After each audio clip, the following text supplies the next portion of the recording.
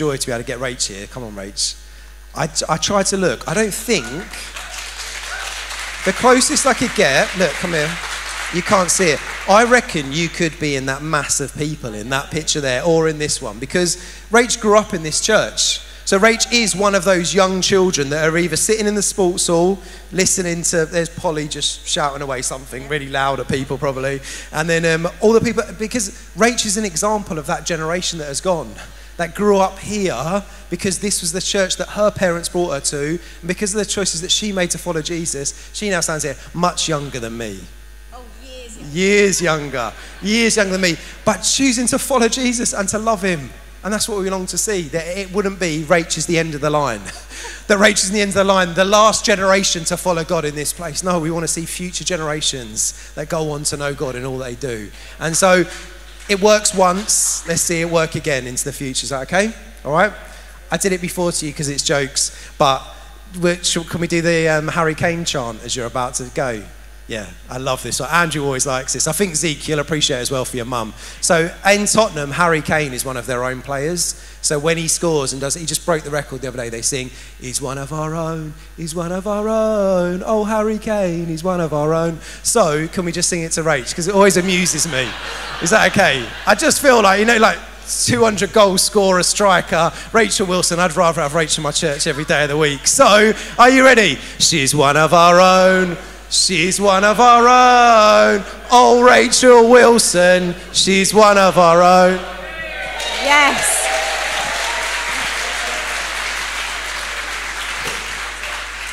Oh, I love it. I can't get enough of it. I have to be a Liverpool fan because my sons and my husband are a Liverpool fan. But that's enough to make me want to become a Tottenham fan as well. That's amazing.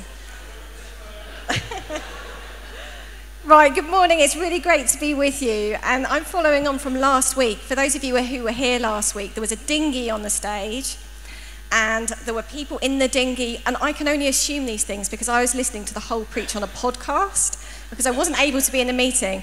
And I was like, who's Martha? What's she done to deserve this happening to her? I think there's some dressing up going on. I think there's some other stuff going on. But Ollie pulled out some great themes last week that I just want to pick up this morning as we hit Acts 28. And we're going to be focusing on three things. We're going to be looking at the unusual kindness of God. We're going to be looking at what happens when unwelcome drama hits our lives and follows us. And we're also going to be looking at an unchanging God who is as faithful in Paul's shipwreck as he is in your shipwreck and in ours as well. So unwelcome drama, unusual kindness, unchanging God. We're going to read Acts 28 verses 1 to 10. Once safely on shore, so this is after the shipwreck, we found out that the island was called Malta. And the islanders showed us unusual kindness. They built a fire and they welcomed us all because it was raining and cold. Paul gathered a pile of brushwood, and as he put it on the fire, a viper, driven out by the heat, fastened itself onto his hand. When the islanders saw the snake hanging from his hand, they said to each other, "This man must be a murderer. For though he escaped the sea, the goddess Justice has not allowed him to live." But Paul shook the snake off into the fire and suffered no ill effects. The people expected him to swell up or suddenly fall dead. But after waiting a long time and seeing nothing unusual happen to him, they changed their minds and said he was a god. There was an estate nearby that belonged to Publius, the chief official of the island. He's like the Roman governor, powerful, wealthy guy. He welcomed us to his home, which is really generous because there's 276 of them who've just been shipwrecked. It's a big house. He showed us very generous hospitality for 3 days. His father was sick in bed, suffering from fever and dysentery. Paul went in to see him and after prayer placed his hands on him and healed him. When this had happened, the rest of the sick on the island came and were cured. They honoured us in many ways, and when we were ready to sail, they furnished us with the supplies we needed. So we're hitting Acts 28 knowing some things already. We know that Paul has a really clear destination in mind. He wants to get to Rome. That's where he's headed. In fact, we know it's stronger than that. He longs to reach Rome. Because when he writes to the church in Rome, he begins by saying, "For God is my witness, that I continually remember you, and I always ask in my prayers, if perhaps now at last I may succeed in visiting you according to the will of God. He is so desperate to get to Rome that he's actually willing to overlook the fact that it's happening in chains. He's going to Rome as a prisoner, and that is one way to visit Italy as a prisoner, but it's not the ideal way to visit Italy. But Paul's willing to overlook it. You see, he really wants to get there because he wants to encourage the church. He wants to be encouraged by them. He needs their help because he wants to go on to reach Spain afterwards. He's desperate to reach Rome for another reason as well. You see, Paul has gone up the chain of power through Acts, as we've been reading. He's testified in impressive Roman building after impressive Roman building. And he's done that because he's advocating for the gospel. He is preaching the gospel in every seat of power that he goes to. So actually, he's desperate to reach Rome because the destination of Rome means that he can testify in front of Caesar. He can testify to the resurrection hope of the gospel, and he can testify in defense of new Christians as well. So far, as we've gone through Acts, Paul has been on trial, or he's faced accusation in front of the Sanhedrin in chapter 23, Felix in chapter 24, Festus in chapter 25, and King Agrippa in chapter 26. But he sees the providence of God, that even as a prisoner, God is leading him to a good destination, to the very seat of power of the Roman Empire, where he can share the gospel there as well. So, by Acts 27, it feels like Rome is in sight, but he's on a boat, he's crossing the Mediterranean, and he's ready to take this golden opportunity to share the gospel in Rome. But unwelcome drama hits him. So we saw in Acts 27 last week, Martha can sympathise actually about unwelcome drama, but we saw as in the dinghy acted out on the stage that he faces this time unwelcome drama that comes in the form of a 14-day storm. And the storm is so bad that they're sailing by celestial navigation and they just can't see the stars. They are completely disoriented. They're hungry, they're thirsty. And Paul says they've been in a state of perpetual suspense now for 2 weeks. All 276 of them on board are living on adrenaline. They're exhausted. I don't know how long you can live on adrenaline, but we know now, science tells us, that actually the human body is designed well to live on adrenaline. It's a real gift to us for a few minutes at a time, isn't it? Helps us escape a dangerous situation. It's a gift to us, adrenaline. But it's not good for us to live on adrenaline for hours, days, weeks, months, or years. And we know that that takes a toll on our bodies, and our bodies keep the score. So Paul's really practical with the people on board. And he says, guys, you've been living in this state of perpetual suspense for 14 days. You need to eat something. You need to drink something. And he reassures them, you've got to get your heart rates down. He's reassuring them. He tells them that not one of them is going to be lost. The boat might be lost. Not one of them will be. They're not going to lose a hair from their head. And that's the scene we face as we see they have all arrived on the coast of an island, whether they floated on planks of wood or whether they've swum through the sea. They arrive exhausted but alive on the coastline at a destination they were never aiming for. So if we put up the verse again, Acts 28 verse 1. Once safely on shore, we found out that the island was called Malta. And worse, it's raining. They've arrived in Malta and it's raining. Paul was aiming for the seat of power of the whole Roman Empire, so that he can testify to the gospel hope. And instead, he's washed up on a rainy island. Now, maybe you, at times, have had moments a little bit like where you've had an epiphany and you've thought, how have I ended up here? This is just not what I was aiming for.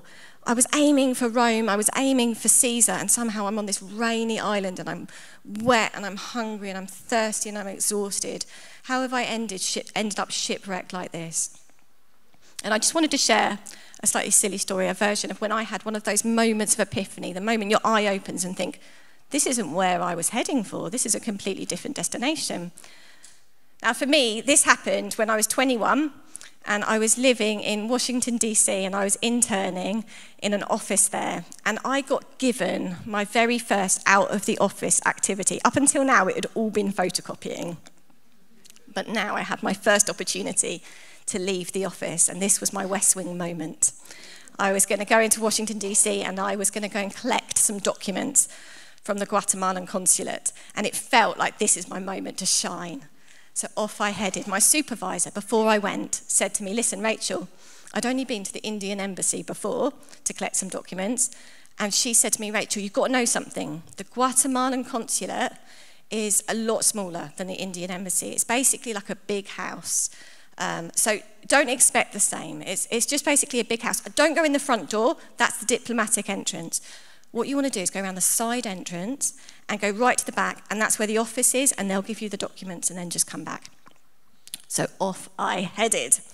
Now, before I go any further, I should give you some information that I did not have at that point, which is that Washington, D.C. is split into 4 different quadrants. You can have the address 4 different times. The same address will exist 4 different times across the city, with a vital 2 letters after the end of each address: northwest, north-south, southeast, or southwest. Ignorance is bliss. I had no idea about this. So I called the cab, and he drives me a fairly long way to the Guatemalan consulate.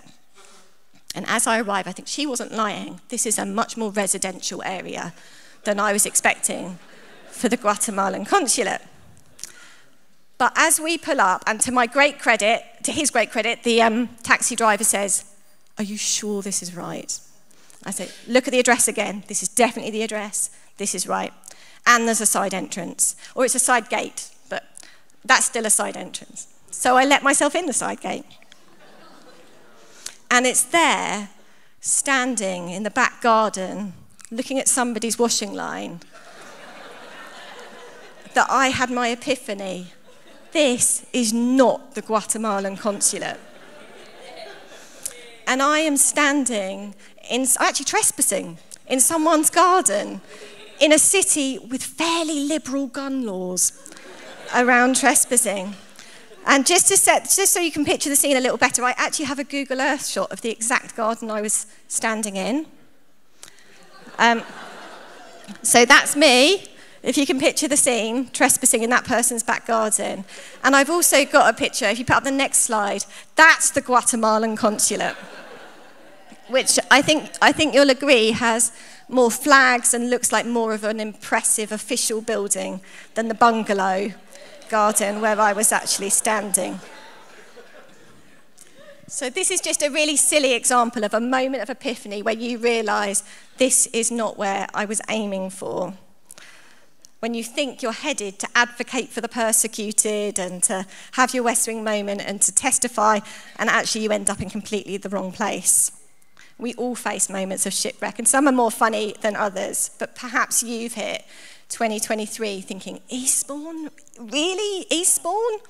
Is this where I'm meant to be? Is this where I've ended up? We've got several Ukrainian families among us at the moment who we love really dearly, but we know that their plan was to be in a peaceful Kiev right now, not to be living here. And maybe for you, it's a job situation or a health challenge or a family breakdown, but you've become shipwrecked in your own way, and you're asking, how have I ended up here? And there's just such great comfort in this passage. Cling on to it for the shipwrecked. And there's also comfort for the unwelcome drama and the messiness that comes with life. So let's go back to Acts 28, verse 1. Once safely on shore, we found out that the island was called Malta. The islanders showed us unusual kindness. They built a fire and they welcomed us all because it was raining and cold. And let's pause there for a sec, because I love that phrase, unusual kindness. By the grace of God, he sends people to you in your moments of shipwreck who show something about his kindness, and they show you unusual kindness. And I've often likened it to a chess game. There's been times in my life where it's like somebody has been strategically placed next to me to protect me and to help me move forward. And for me, one of those people was Anne Blaber. Some of you will remember her. But she came into my life at a really key point, and she just came alongside me and she taught me how to be a mum and a carer. And I'd never met anybody else before who could teach me how to do that. And it was exactly the timing of God that she arrived to do that as well. And when we have those people, sometimes we've got to open our eyes and we go, who are those people for me today? Who is God put a place around me to show me unusual kindness? And when we spot them, we take that sunbeam, that person, and we follow it all the way back up to the sun. And we say, something about that kindness shows me something about how kind you are. Unusual kindness. So perhaps for you, you need to open your eyes and see who's the person, the gift of God to me, showing me unusual kindness right now. But also, perhaps you just need to open your eyes and go, who am I for someone else? There's other people sitting around you facing the shipwreck of life, and perhaps you're called to show them unusual kindness and be that person for them as well. And we all love unusual kindness. I've got loads of stories of unusual kindness. I love it. I can't get enough of the kindness of strangers. It's fantastic. But what I don't appreciate in a story is unwelcome drama. And I can almost, before we go out for a day trip or just really to the shop, I'll say to my family, if we could just go, not cause a scene, and then just be completely just normal, and then come back. And then I remember I'm married to Andrew, and that's never going to happen. I said goodbye to that opportunity on my wedding day. So there are moments that we face unwelcome drama. And Paul faces plenty of unwelcome drama the whole way. In fact, that's a good summary of the book of Acts, isn't it? Constant unwelcome drama. I love what Ollie did last week, actually, of getting the dinghy and getting everyone up. Because if we read texts like this, like Acts 28, if we just read it as a text, it can become a bit dry and we can lose some of the drama within it. But it's a bit like Shakespeare. If you read Shakespeare at school, it can be a bit boring. It's much better to see Shakespeare performed. But even better than that is to perform in Shakespeare. So actually, when we're reading the Bible, God invites us onto the stage to go, become part of this scene. Where do you fit? Which character are you? So you need to visualize this on the rainy beaches of Malta. Paul is wet and he's exhausted and he's hungry and he's thirsty, and the cortisol from the trauma that he's just been through for the last 14 days is probably coursing through his body, and this is what happens next. Let's go to Acts 28, verses 3 to 4. Paul gathered a pile of brushwood, and as he put it on the fire, a viper, so a poisonous snake, driven out by the heat, fastens itself onto his hand. And when the islanders saw the snake hanging from his hand, so it's still there, there's the snake hanging off his hand, they said to each other, this man must be a murderer, for though he escaped the sea, the goddess Justice has not allowed him to live. So within 30 seconds or so, Paul not only has a snake hanging from his hand, but he's also being accused of murder. Goes on to verse 5 to 6, but Paul shook the snake off into the fire and suffered no ill effects. The people expected him to swell up or suddenly fall dead. But after waiting a long time and seeing nothing unusual happen to him, they changed their minds and they said he was a god. So in the space, this is quite the emotional roller coaster. In the space of a few short hours, Paul has gone from being a prisoner at sea to being a shipwreck victim, to being an asylum seeker, to being accused of murder, to being hailed a god. It's quite the roller coaster, and it's a really good thing that Paul's core identity wasn't placed in what the crowd thought of him, because the crowd is fickle and the crowd can turn, and so can the circumstances of life turn in a moment. His core identity we can find when he sees his letter to the Philippian church, actually, because when he writes to the church in Philippi, we know something about who Paul is, because he says, I have learned to be content. Whatever the circumstances, I know what it is to be in need, and I know what it is to have plenty. I've learned the secret of being content in any and every situation. In snake bites, I've learned to be content, whether well-fed or hungry, whether living in plenty or living in want. You can imagine the church in Philippi having this letter read out to them, and you can imagine them leaning forward, just going, How? How have you learned how to be content? How can I learn it? Can you lay hands on me and give me the gift of contentment? Verse 13, he says, I can do all of this through him who gives me strength. So the crowd is fickle. The crowd will turn on you in a moment, and the circumstances of life will turn on you in a moment as well. But God is unchanging, and he is ever looking, he's ever searching and looking to impart strength to his children, to give out strength. And that strength, when it comes, when the strength of God comes to you, the strength comes for battle, but it also comes for contentment. It comes for both. It comes for the battle, but when the battle is done, it comes for you to stand. When all else is done, to stand, to withstand. The power of God is available for those having done all else, but to stand moments in your life. And it's really easy for us, even reading this chapter, for us to mock the islanders, isn't it? And just think, oh, for goodness sake, one minute you think he's a murderer, the next minute you think he's a god. And they're looking for some sort of reason in the mystery of suffering. They're desperate to find something understandable. He's been bitten by a snake. What does this mean he's done previously? You see, they haven't heard the gospel yet, these islanders. And they believe in the goddess Justice. And that's perhaps because they've looked around the beautiful island of Malta, even in the rain, very beautiful. They've looked around and they've thought somebody must have created this. And so what they've done is they've concocted a god of their own understanding. They've built a god of their own understanding. And the thing is, when you build a god of your own understanding, they are understandable, but there's not much room for mystery and suffering, and they're not necessarily merciful either. They're a god of your own making, a god of your own understanding. But when we hit unwelcome drama or suffering in our lives, actually we can do just the same. Our perceptions of God, of who he is, what his character is like, can become really distorted, and we can start to read all sorts of meaning into our suffering that isn't true, that isn't intended, that's actually become slightly distorted. It's a bit like when you go to the circus, you stand in front of one of those circus mirrors, and like you've got really big ears, or you're really fat, or you're really thin, it just distorts your reflection. And we can do that with how we understand the character of God when we hit times of suffering as well. We might be able to understand God as holy or God as just, but we might struggle more to understand that he's my Father, because that's hard to reconcile with the pain that I'm going through right now. We can build quite a pagan God and forget the true God because we want quick answers. This happened because of this. We want him to be more understandable sometimes, and so we build a God of our own understanding. Because when pain comes, it can feel punitive, it can feel like punishment. Something, especially physical pain, can feel like punishment. Or at the very least, it can feel like God just holding you at arm's length. Just going, this in some ways, I need to be apart from you in some ways.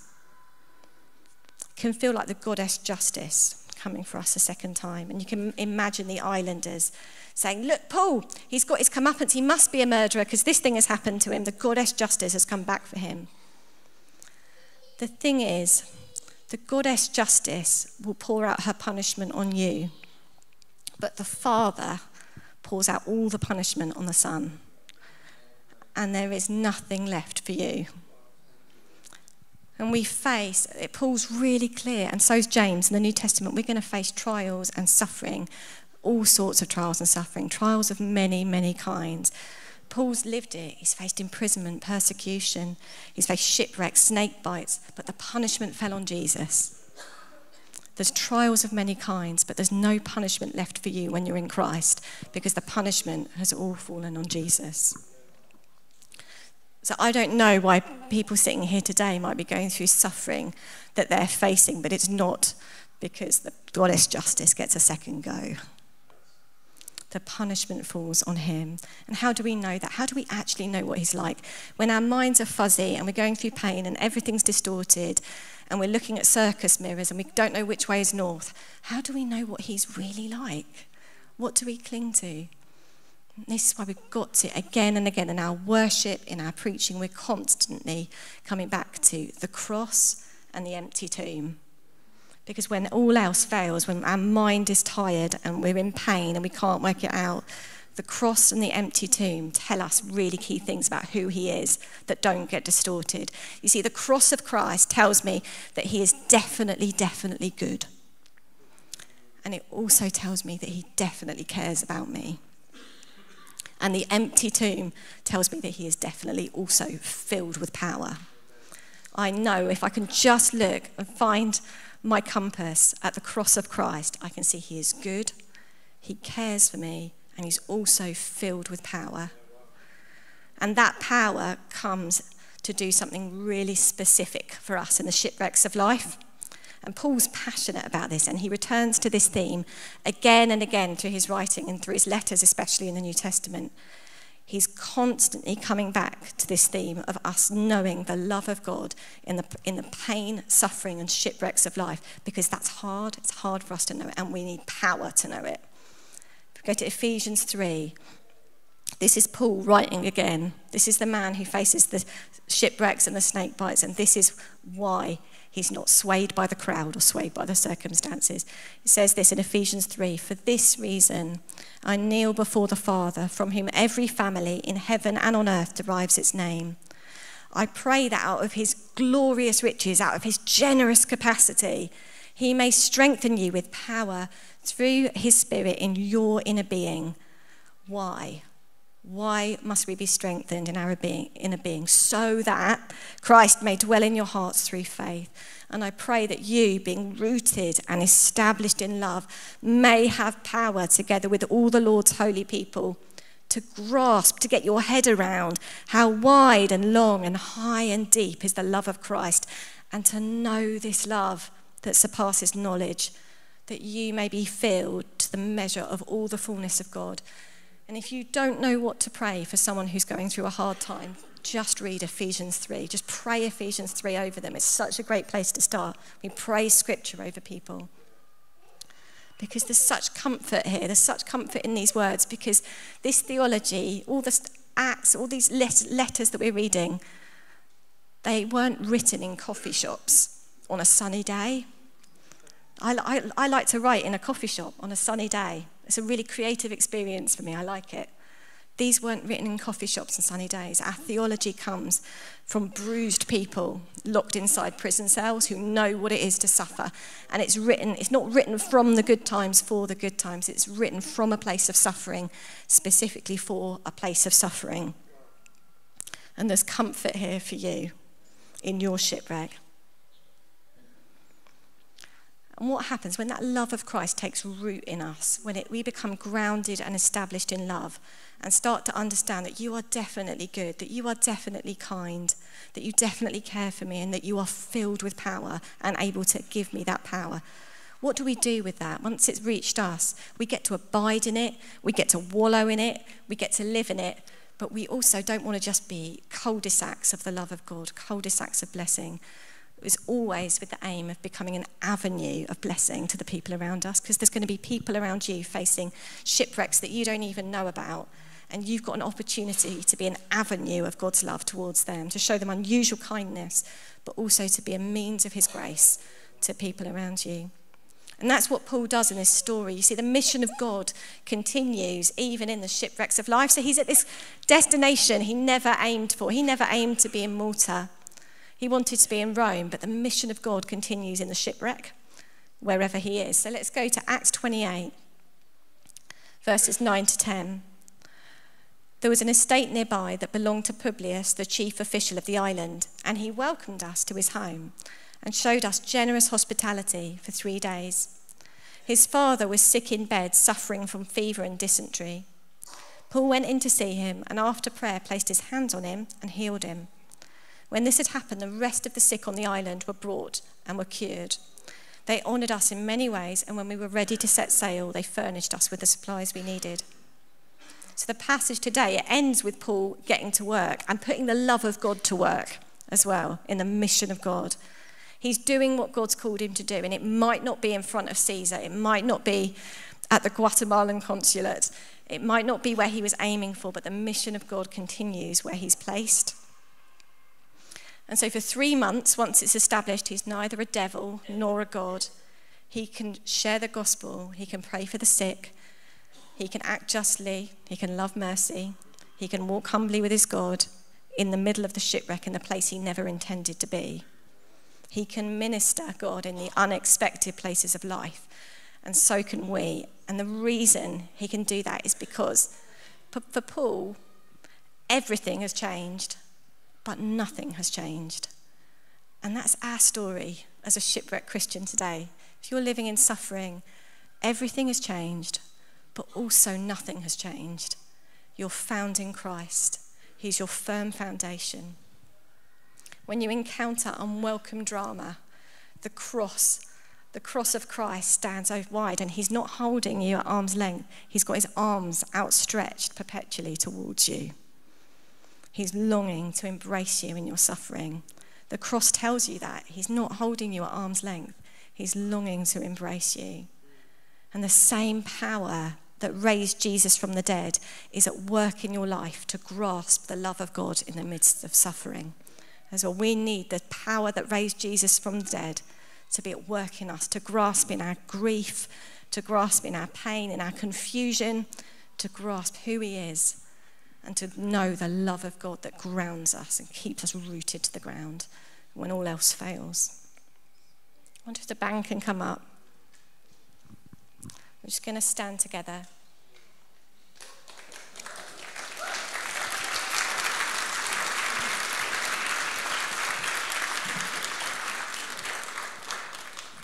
Could we just have that Ephesians 3 slide back up? I just want to pray that over people this morning. I'm going to let Ollie work out where we go from there, but I just want to pray Ephesians 3 over everyone here. For this reason, I kneel before the Father, from whom every family in heaven and on earth derives its name. And I pray this for you, King's Church. Just put out your hands now. I pray that out of his generous, glorious, all-sufficient riches, that he may strengthen you with power through his Spirit in your inner being, so that Christ, Jesus himself, may dwell in your heart through faith.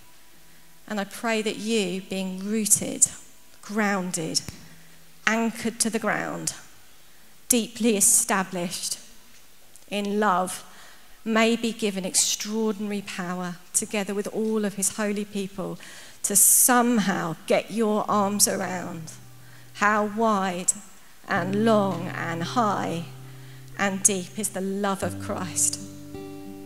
And that you would know that your minds would be filled with peace, because the love that surpasses knowledge would fill them. That you would be filled to the measure of all the extravagant fullness of God. Lord, we ask you for nothing less.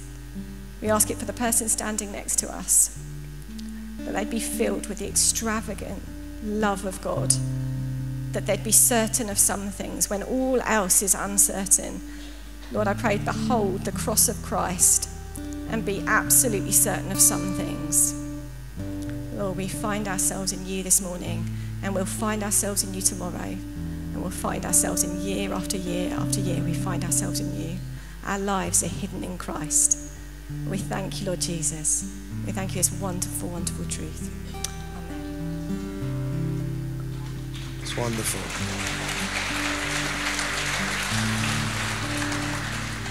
God's word is such a gift to us. Rach, it's just beautiful to open God's word. What I'd love us to do is, rather than start to sing, sometimes I have moments that I don't necessarily want to sing something to God. I want to work that out in communion with others. So I just want to encourage you, rather than you saying, oh, could I pray for you? I just want you to pray with someone. So rather than saying, oh, can I pray for you, as if I'm the person praying something for you, just wonder if just outworking some of that collectively in the room with one another, just say, could I just pray with you? Just like to pray with you. I'd like to thank God for some of those truths. I'd like to pray, I'd like to outwork how I feel in response to the truth of that. But pray with one another. This doesn't need to be a lonely exercise. Otherwise, this is a big room where people can feel lonely even though there's a lot of people around them. So just the band will start to play behind, but we won't start to sing something collectively together just for a few minutes. So just take a bit of a chance now. Just turn to someone, can I just pray with you? And you don't even need to be locked into chairs. I'm really sorry for chairs because it does make you feel like you're in a pew, but you're not. You can move, you can travel into the room. If there's someone that you know is here at the moment, you're like, I'd just love to pray with them. Go and ask them, go and pray with them now. So just spend a few minutes with each other, it's fine, there'll be a bit of noise. Don't have to feel awkward about a bit of hubbub.